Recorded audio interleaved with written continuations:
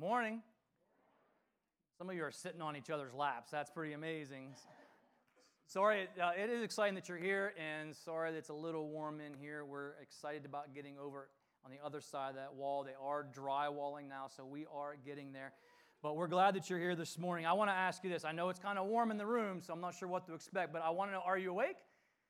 You're awake? All right, some of you are awake. That's awesome. I want to be honest with you. I'm a little tired today. As Pastor Caleb mentioned, I was serving at Camp Manawagon this past week.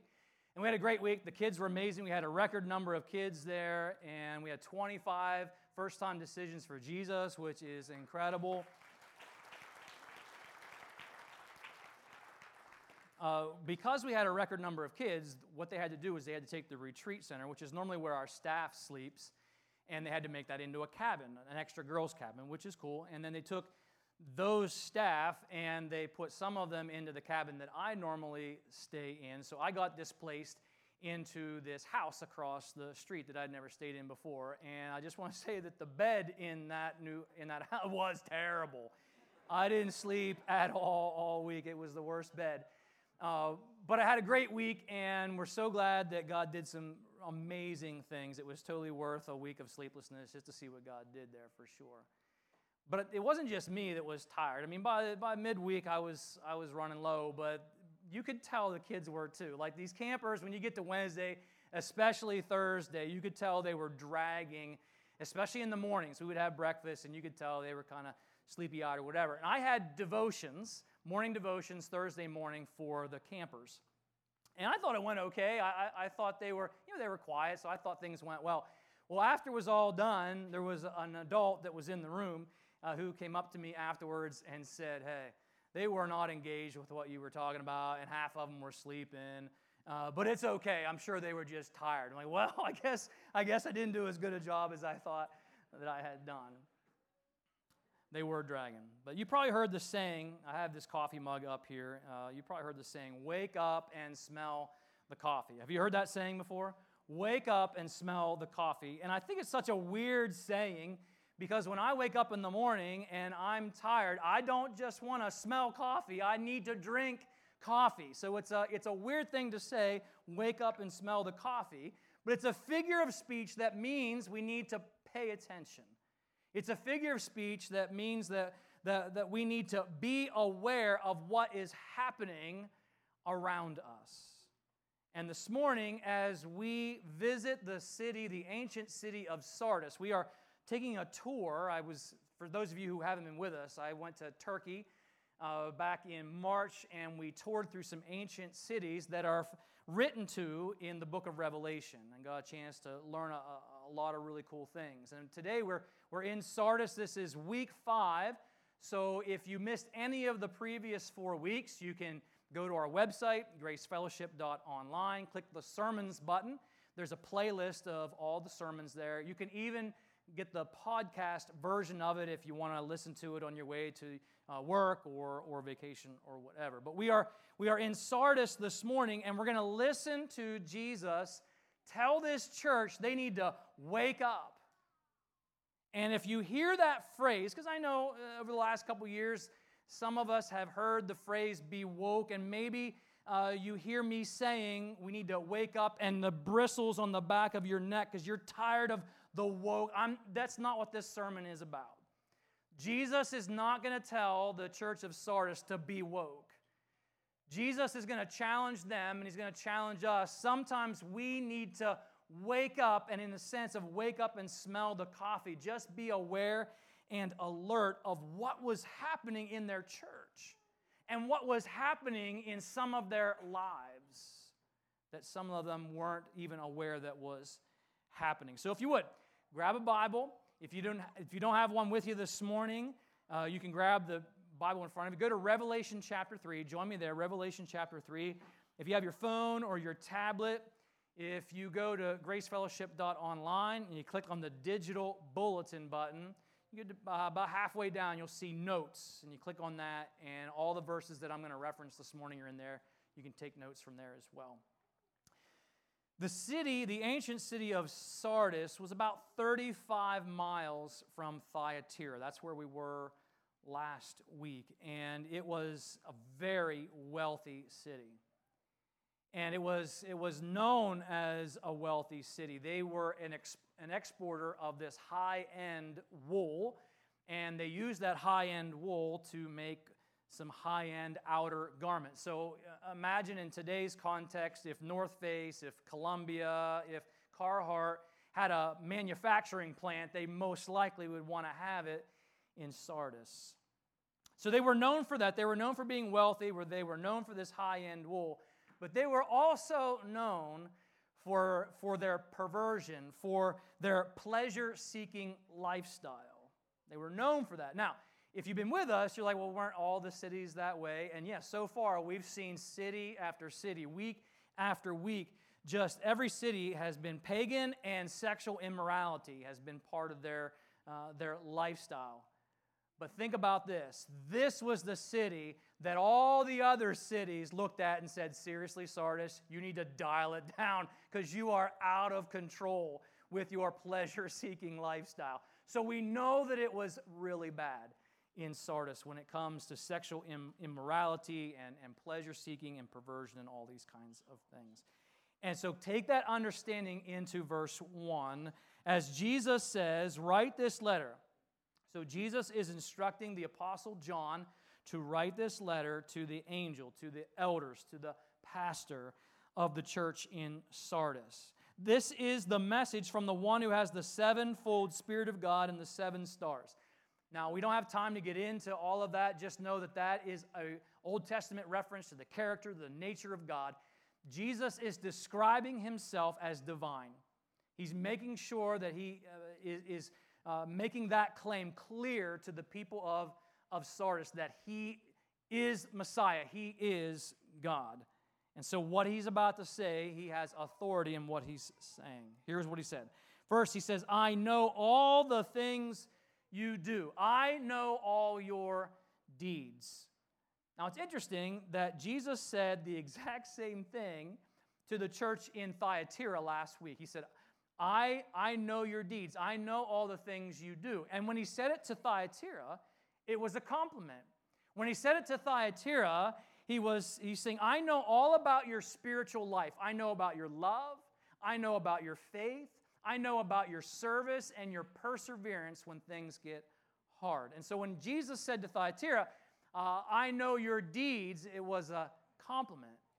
But when Jesus says it here in Sardis, I know your deeds, it is not a compliment. It is a criticism. The tone of it is like this. Maybe you've never experienced that. Maybe you were much better behaved as a child than I was. But some of you can relate. Like when your mom sits you down and says, come in here, sit. We need to talk. I know what you did. Right? If you ever had that experience growing up, that is the tone of this letter. Where Jesus is saying, guys, sit down. We need to talk. I know what you've been doing. It's a harsh tone. And he says to them, you have a reputation for being alive, but you're not. He says here in this verse, you have this reputation for being alive, but you're dead. What does he mean they're dead? Well, they can't be physically dead, or be no point in writing a letter to them. So when Jesus is talking about you're dead, he's saying spiritually you're dead. What does that mean? What does that look like for a church to be spiritually dead? What does it mean for a person to be spiritually dead? Are these people not saved? Are they gathering together as a church and they're not truly saved? Are they no longer effective in ministry? Are they just, maybe they're not following Christ the way that they should? Maybe they're not fully surrendered to the Holy Spirit the way they should be? What does Jesus mean? Well, if Thyatira was known for spiritual life, and that spiritual life was defined by their love, defined by their faith, defined by their service and their perseverance, well, then this contrast in Sardis of being spiritually dead most likely means there was an absence of love. There was an absence of strong faith. There's an absence of service. There's an absence of perseverance. I have a few pictures. This is a picture of the temple of Artemis. Artemis is a temple that we heard about in Ephesus, which was the biggest, most famous temple of Artemis. This was like number 2. This was a huge temple. And you can see based on the people, the size of the people versus the pillars, just how massive this structure was. This was a friend that I met, another pastor from out in Seattle. So you have this temple of Artemis, this pagan temple. And if you go to the next picture, I want you to see this is a Jewish synagogue. So the temple of Artemis is about a mile, maybe not even that far, down the road from this Jewish synagogue. The next picture I want you to see is this gymnasium, right? This gymnasium didn't come out of the ground looking like that. There was an archaeologist that got all these ruins and reconstructed it, and this is what it would have looked like in the ancient times. So this is the entrance to a gymnasium. And the gymnasium at that time isn't where you just go and work out like we have today. There was all kinds of things that would happen. It was like the epicenter of entertainment. It was the epicenter of business. And so at the gymnasium, it would be like a spa. You could go to have a massage and enjoy the baths. There would be businesses, like an outdoor mall that would be there. You could listen to a lecture from some philosopher or something like that. They also had sporting events, sports that you could participate in. They had, if you can imagine, they had naked wrestling. And that'd be something that, remember, this is Sardis, and so everything is perverse. And that would be something that people would go to the gymnasium to participate in.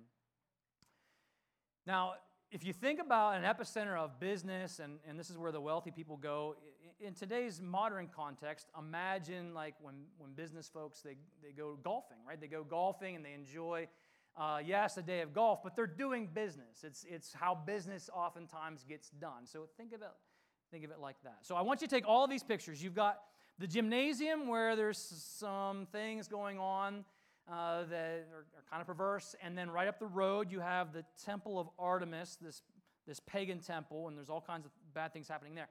And right in the middle of it, actually attached to the gymnasium, is this Jewish synagogue. And what that tells us archaeologically is that the persecution that we've been seeing in each one of these other ancient cities, in Sardis, not so much. In Sardis, you could have the pagan temple a mile away from the synagogue. The synagogue could be attached to the gymnasium. You could be a Christian in Sardis and say, no, I don't want to worship Artemis. I don't want to worship Zeus. I want to worship Jesus. I want to worship, in the Jewish case, I want to worship Yahweh. And the people of Sardis would be like, I don't care, whatever. And so there was not this level of persecution that we have seen other places. So keep that in mind when we listen to what Jesus says. He's saying to them, you have this reputation for being alive, but you're not. You're spiritually dead. You're spiritually awake. So apparently, this group of churchgoers who would gather together and claim the name of Jesus didn't look any different in their lifestyle, in the way that they lived their lives, than the pagans who would go to the temple of Artemis, the people who would gather at the gymnasium and do all of these perverse things. It causes me to pause and wonder, in our current context, in our modern context, do people know that we are different? We gather together and we sing songs about Jesus and we read the Bible together, but then when you go out that door, back to work, back to school, do the people that you interact with during the week, do they know you love Jesus? Do they see something different in you and in me than they do with the rest of the culture? We build this picture again here in verse 2 where Jesus says to them, you need to wake up. And what Jesus means by that is in the way we would say you need to wake up and smell the coffee. If you think about being asleep, and some of you are like, yeah, I'm way ahead of you. I've been sleeping for the last 10 minutes. When you're asleep, you're unconscious. When you are asleep, you are inactive. You are not tethered to reality. So being spiritually asleep, it paints this picture for us of being spiritually unconscious. Just going through the motions of religious activity. I have a friend, a pastor of another church. You wouldn't know him. But he told me this story of a guy in his church that has a 1-hour policy. And what that means is this guy says, I'm only staying for an hour. You can preach as long as you want. I'm only staying for an hour. That's what he said out loud. And he means it. If the service goes 1 minute longer than an hour, he gets up and walks out. And you think about what kind of spiritual life does someone like that have? Like, I understand no one wants to be here a half hour, 45 minutes longer than we're supposed to. I get that. But think about someone who would say, you know what? You got an hour, and then I'm out. For someone like that, they're spiritually, most likely, unconscious, spiritually apathetic. They're just checking off the box. This is a religious activity that I think I'm supposed to do because that's what God said I'm supposed to do, but I'm not really engaged. I'm not really interested in anything. I want to get it done and get on with my day. Jesus says here, you need to wake up from your spiritual slumber. Then he says, strengthen what remains. Strengthen what is about to die because your deeds are not complete in the sight of God. So you take all of those pictures, all of those images, these word pictures that Jesus is painting of this church. And I think we get a clearer picture of what Jesus is saying about the church in Sardis. So he uses the phrase dead, almost dead, spiritually sleeping. We get this picture of a church that is not effective in ministry. They're not reaching the lost. They're not serving. They are apathetic. And yeah, they probably have people who are attending the gathering and don't really know Jesus in a saving faith kind of way. Jesus described this type of faith or this type of religious activity that is void of faith in Matthew chapter 7. Now, I'll have it on the screen for you so you can follow along there. Matthew 7, Jesus said, "Not everyone who says to me, 'Lord, Lord,' will enter the kingdom of heaven, but only he who does the will of my Father who is in heaven. Many will say to me on that day," what day? The day of judgment, the day that we all will stand before Jesus. And on judgment day, many will say, "Lord, Lord, did we not prophesy in your name? In your name, did we not drive out demons and perform miracles? We did all of these religious activities." And Jesus said, "Then I will tell them plainly, I never knew you. I don't know you. Away from me, you evil doers." And it's kind of an unsettling picture that people who do religious activity and think that they are right with God somehow are not. And that very well may be the picture of some of those who are gathering here in Sardis. I have this picture for you.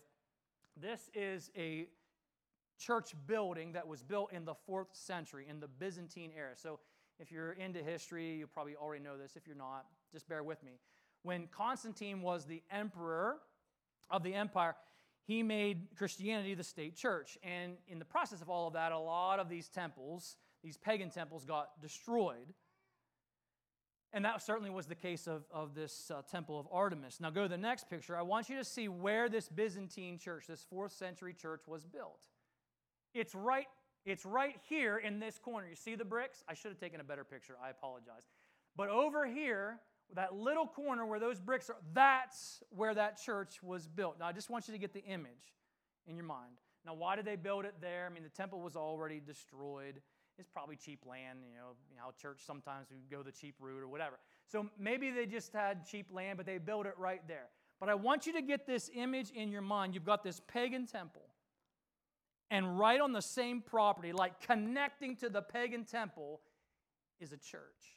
You go back to the gymnasium in your mind. Right there, you've got all this perversion and all these kinds of wicked things happening at the gymnasium. And right connected to it is the Jewish synagogue. And I just want you to have that image in your mind of what it would look like to be spiritually asleep, spiritually unconscious and apathetic and ineffective, that there's no separation in your life between the way you live and the way an unbeliever lives. It's all the same. In my role with the National Fellowship, I get to meet pastors from all over the country. And some of these pastors have big churches, and some have small and medium and everything in between, right? And I meet these pastors, and I have heard so many stories over and over again.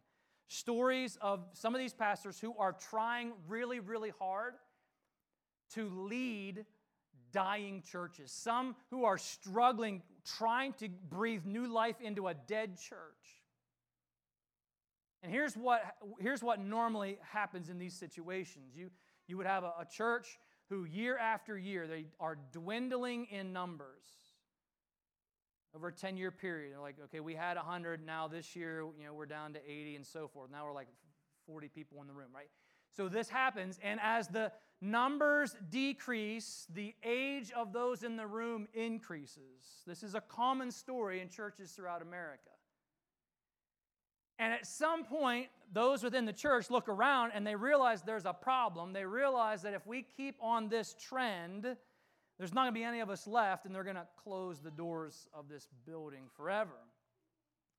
And they don't like the idea of that, and so they're like, what do we do? How do we fix this? And most of the time, 9 times out of 10, what they will do is they will try to hire a young pastor. And in their mind, all we have to do is just hire someone young, and that'll fix the problem. So they do. They hire someone who is young. They've got a young family. They come in, and that young pastor says, here are 5 things I think we can do over the next several years that will help breathe life back into this church. And the people in that church look at him like he's got 3 heads, and they say, we're not doing any of those things.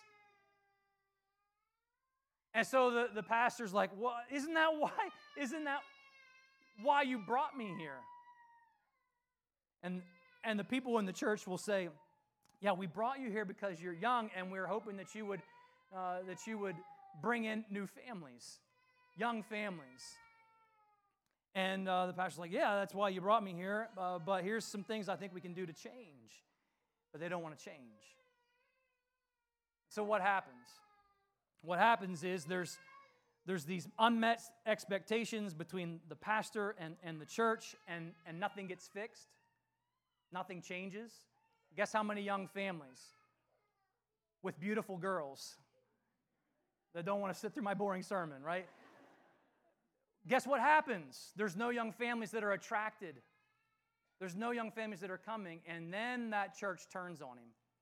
Like, you're the problem. We thought you would fix it. You're young. Why didn't you fix it? And he's like, I tried to fix it. This is a story that gets repeated over and over again. And what I have noticed is that all dying or dead churches have a similar mindset.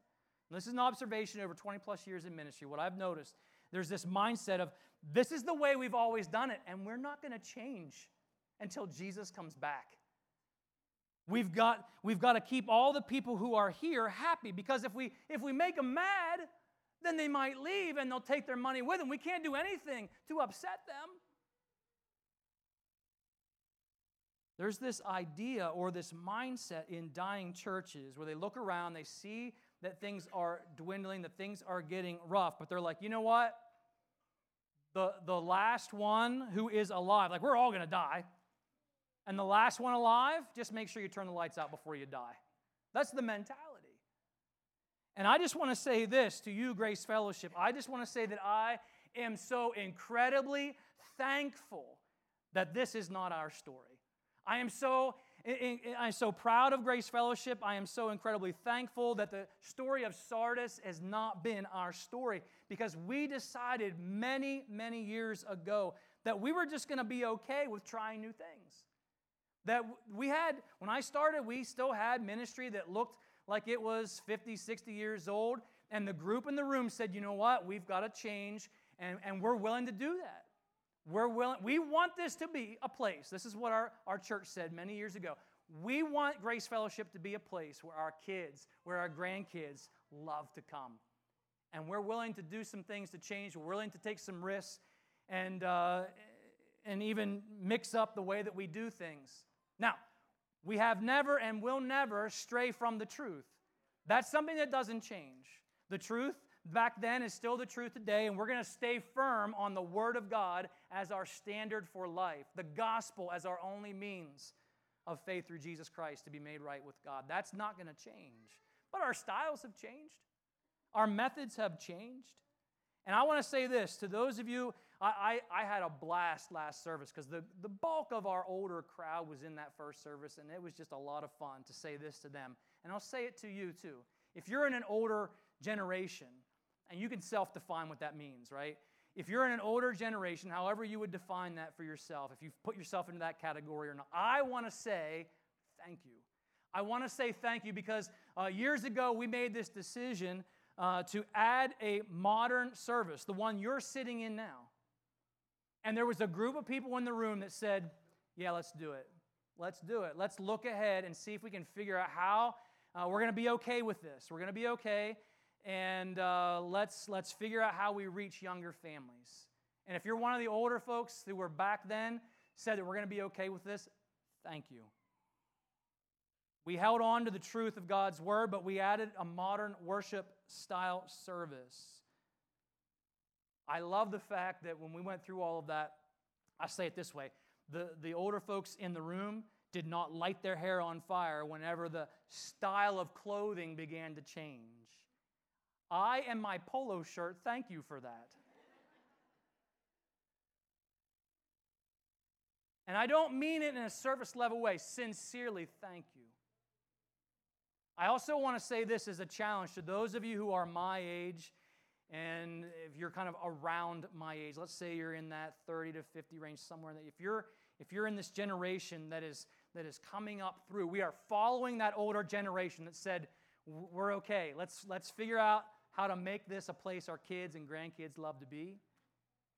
Those of us who are coming behind them, we have to make sure that we follow their example. We have to make sure that as we continue to get older, that we're still okay with things changing. Not the Word of God, but the way that we do things. And I'm just going to tell you this now. I know it's hot in here. We don't have enough room. We're all excited to get over on the other side of that wall, for sure. But here's what you need to understand. When we do move to the other side of that wall, it's going to look different. The stage isn't going to look like this.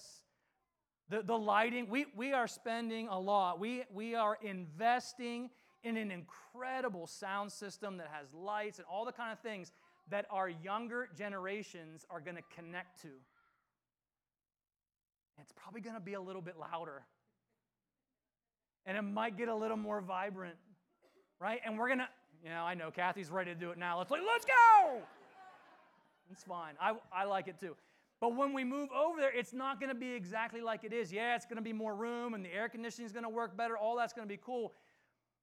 But we want to make sure that we are investing in a place, in a facility, but not just a facility, but in a mindset. What can we do as a church to make sure we engage with younger families, that this is a place every weekend that our kids can't wait to get to, that our grandkids can't wait to get to? And I'll say this to the students in the room, because you've got a different set of challenges in this. Like, most of our students aren't like, I went to the first grade class, and now I'm in the fifth grade class, and I can't stand it. I wish we would do things the way we did them in the first grade class. That's not your experience. That's not your challenge. You've got a different challenge in life because, when you're younger, you love Grace Kids. You can't wait to be here. And you love VBS, and you love going to camp. But what I've noticed is sometimes as students get into middle school, when they get into high school, when they get into college, sometimes they lose interest. Sometimes they become too cool to go to church. They have other interests that they would rather pursue. They don't want to go to youth group because it's this or it's that, or it's not as fun as something else I'd like to go do. And sometimes what happens is as students get a little bit older, if we're not careful, they become apathetic in their faith. Jesus is no longer a priority, and their faith looks dead. Their faith looks asleep. And I'll say it like this. If you get too comfortable with the darkness in our culture, we can get to a place where we're no longer bothered by the things that should disgust us in our culture. And I'll illustrate it this way. My roommate at camp, I was over at this house, and I had a room, and there was another married couple across the hall, and there was some other lady down the hall, and there was two guys downstairs. So there was a bunch of us in this house. And I got up one morning to get a shower, and when I got in there, I noticed, you see the fog or whatever on the mirror. Someone's already been here. So I go in, and I turn on the water. You can tell it's an old, junky house. This is how you turn on the water, right? So I'm turning on the water, and that's when I see this enormous hair clump do this around the drain. And I was like, no. Mm-mm. Mm-mm. And I couldn't get in. And so I got a huge wad of toilet paper out, and I'm like,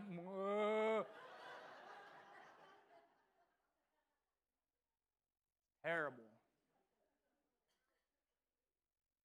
So I got my shower, got all cleaned up. I went out to the living area, and my roommate, he was out there. He'd already showered, and I told him about this awful, this terrible experience that I just had in the shower, right? And I'm expecting him to be like, oh, that's awful, right? No, his reaction was, yeah, I saw that. What? You saw it, and you left it there. Something is wrong with you.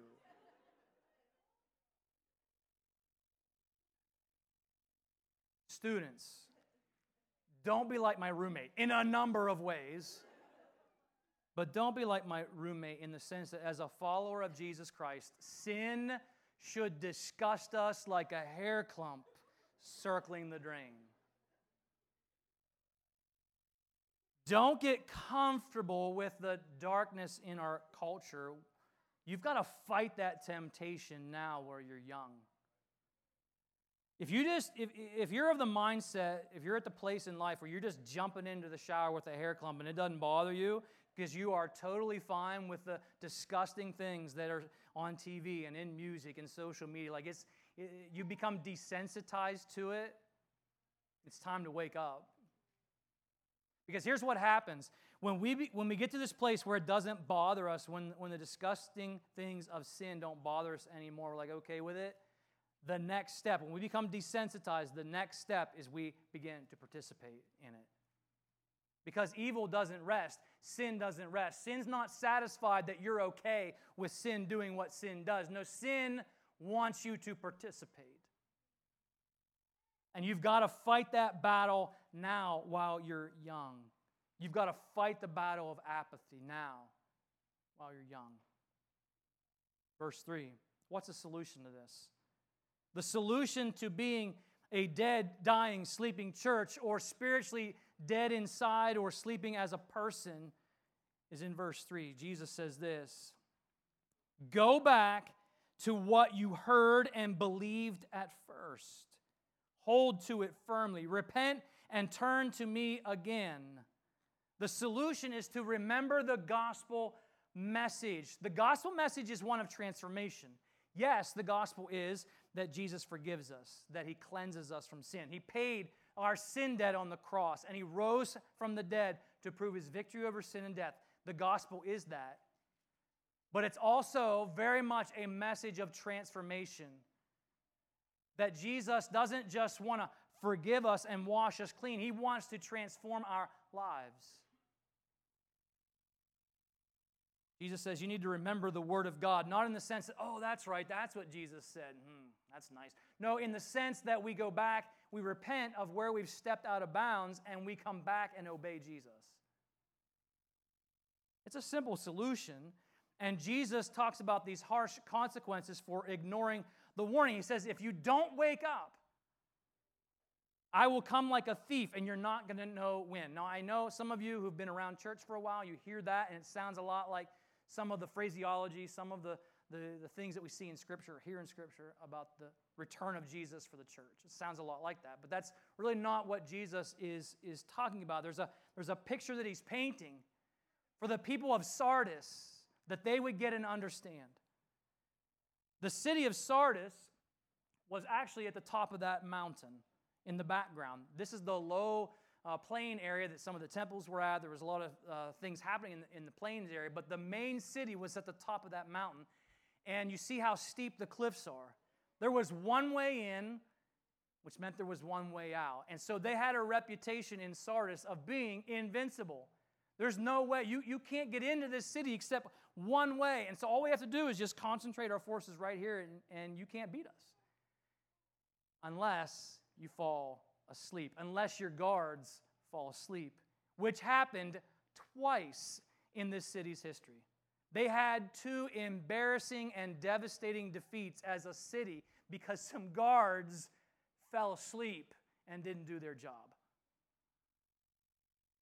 Jesus is saying to the folks in Sardis, you need to wake up before it's too late, and Jesus brings surprise judgment on you. I illustrate it kind of like this. When I do premarital counseling, I meet with couples before the wedding, and we talk about marriage. We don't just plan the ceremony, we talk about marriage. And one of the things that I always like to share with couples that I do their weddings is this idea that at least once a year, it's better if you can do it twice, but when you have kids, it's harder to have date night or whatever, but at least once a year, go out for a nice meal together and maybe go away for the weekend and enjoy that time together, but with a specific and intentional purpose of evaluating your marriage and ask specific questions. What is strong in our marriage right now? Where are the weaknesses? What could we be doing better? And then it's the conversation back and forth. Well, I'll ask my wife, what am I doing as your husband that you appreciate, that is communicating that I love you? Because I want to keep doing those things. Because maybe I'm doing it and don't even think about it. And she said, no, I appreciate that. Then the next question is, what can I be doing better? How can I better communicate to you that I love you? How can I demonstrate that to you? Are there things that I'm doing or not doing that need to change? And we have that conversation. So I encourage young couples as they're getting married to plan for that. Here's why. Because couples that don't evaluate their marriages and their relationships, not all the time, but oftentimes what will happen, 10 years, 15 years down the road, they've got this bucket of marriage garbage that they're dragging around, and all these stupid little things that shouldn't be a big deal, shouldn't make anyone mad, they're like overflowing out over the top, and they're driving them nuts, and they're sick and tired of dragging this bucket around, and they're like, we're done. We looked at this stuff, and this irritates me, and this irritates me. I'm like, really? That's your biggest problem? Well, actually, it's down halfway through the bucket here of what really is the problem. Like, how do we even get a handle on this? Where do we even start? We think we're done. Here's the good news. The good news is even bad marriages can be restored with the help of Jesus. I've seen it happen. It's not easy, but Jesus can restore marriages. The other good news is this: even a spiritually apathetic person, even a spiritually dead church, can have new life breathed back into it with the help of Jesus. I've seen it happen. What's our responsibility? If Jesus brings the spiritual life, if Jesus brings the energy, if Jesus brings the restoration, what's our responsibility? Jesus said, your responsibility, repentance and obedience. Repentance and obedience. Verse 4. Yet there are some in the church in Sardis who have not soiled their clothes with evil. They will walk with me in white, for they are worthy. All who are victorious will be clothed in white. I will never erase their names from the book of life, but I will announce before my Father and his angels that they are mine. Anyone with ears to hear must listen to the Spirit and understand what he is saying to the churches. It's a pretty harsh letter, for sure, but it's not all bad news. There were a few people in Sardis who had not soiled their clothes, who had not compromised their faith. They weren't spiritually dead. They weren't spiritually asleep. And Jesus makes them two promises. The first promise to the true believer, to the overcomer, is that one day they will walk with Jesus in white robes. Jesus repeats that phrase, dressed in white. And I think he repeats it because the people of Sardis, there was something that would take place when it came to cleaning white garments. Remember, you talk about these togas and this high-end wool. You had all this kind of fabric stuff going on in the city. And there was a process to cleaning white togas that they would have understood. I want to describe it to you this way. Especially if you were wealthy, let's say you would gather up all of your white togas and they're filthy and whatever, and they have stains and they need to be cleaned. You would take them to the gymnasium because this is going to be an all-day event. And so you would take your clothes and you would hand them over to the staff, and then you would go do whatever it is you were going to go do. Catch a lecture. If you were a pagan, maybe you were going to get involved in naked wrestling. I don't know what you were going to do. Go to the bath and get a massage. But there would be these activities that you would participate in while they were cleaning your clothes. And there were a couple jobs involved in cleaning clothes. One of the jobs had to do with collecting the material for the cleaning agent. The way they would clean clothes was with urine. And so one of the jobs, if you're looking for a summer job, one of the jobs would be to go around and collect urine, because there's ammonia in urine. That would be the cleaning agent that they would use. I don't really want to collect urine. Okay, how about this for a summer job? How about you could sign up or apply for the job where you stomped the clothes soaked in urine? That was a job. After they would soak the clothes and clean the clothes in the urine, they would have to rinse it because it always is gross and it stinks. And they would use rose water to rinse it out. The next step, they would take it to another station and they would steam it with sulfur. You've all smelled sulfur, right? So you got this rotten egg smell of sulfur, and that's how they made the bright whites come back. Well, now it needs rinsed with rose water again. So imagine, this is a really long and involved process to take something that was stained and gross and dirty and make it white again. Now you get the picture that Jesus is painting all that he has done for us. He's taken our stained, gross, disgusting sin, and he did all the work that was necessary so that we can walk with him in heaven with white robes. He did that for us. That's the first promise. The second promise to the overcomer is that he'll never blot out that person's name from the book of life. Rather, acknowledge his name before his Father and his angels. Which brings up a debate about salvation. When a person identifies as a Christian, let's say they can point to a time in their past. I said the sinner's prayer at camp. I said the sinner's prayer. I repeated this prayer at Bible school. I got baptized. I can point back to this moment in time when I did this religious thing. And yet you look at that person's life in the current moment and there's like no interest in following Jesus.